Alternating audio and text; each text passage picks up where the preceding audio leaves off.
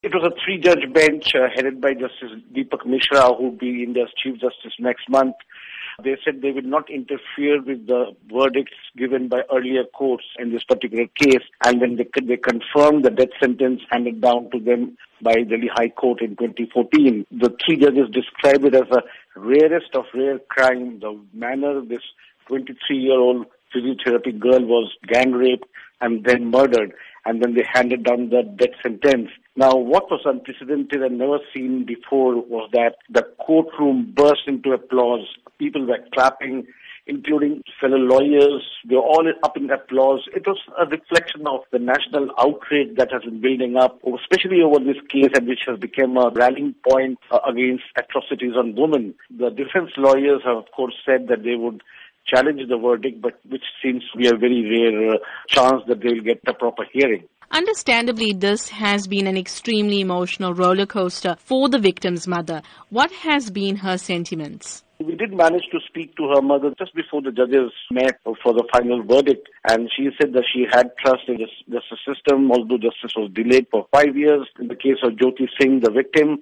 But she said she was confident that the rapist would get the death sentence. And while the judges were reading out the injuries that the girl suffered during her gang rape, she sat there weeping. When they came out, the father seemed more composed.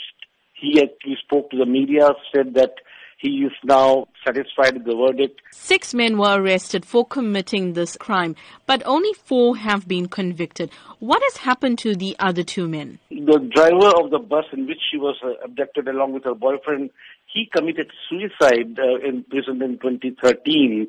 And the 4th man, who was actually a juvenile, and he was sent to a reformation home for 3 years and was released in December 2015. Now, I spoke to Maneka Gandhi, the Women Welfare Minister. She says that she is now going to campaign for laws to bring punishment for juveniles under adult laws because they cannot be allowed to get away free like it has happened in this case. Now, the sheer brutality of the case shocked the world with several protests being held across India, particularly in Delhi. So has the situation improved after these mass protests? I'm afraid not. I mean, despite the celebrations that we saw today, which included the metro train drivers hooting their horns, cars, motorists honking, and people giving out or sending out all sorts of messages. And since 2012, the government did strengthen several anti-rape laws, formed special courts, but nothing much has changed on the ground. Last year, Indian police stations registered 327,000 complaints by women.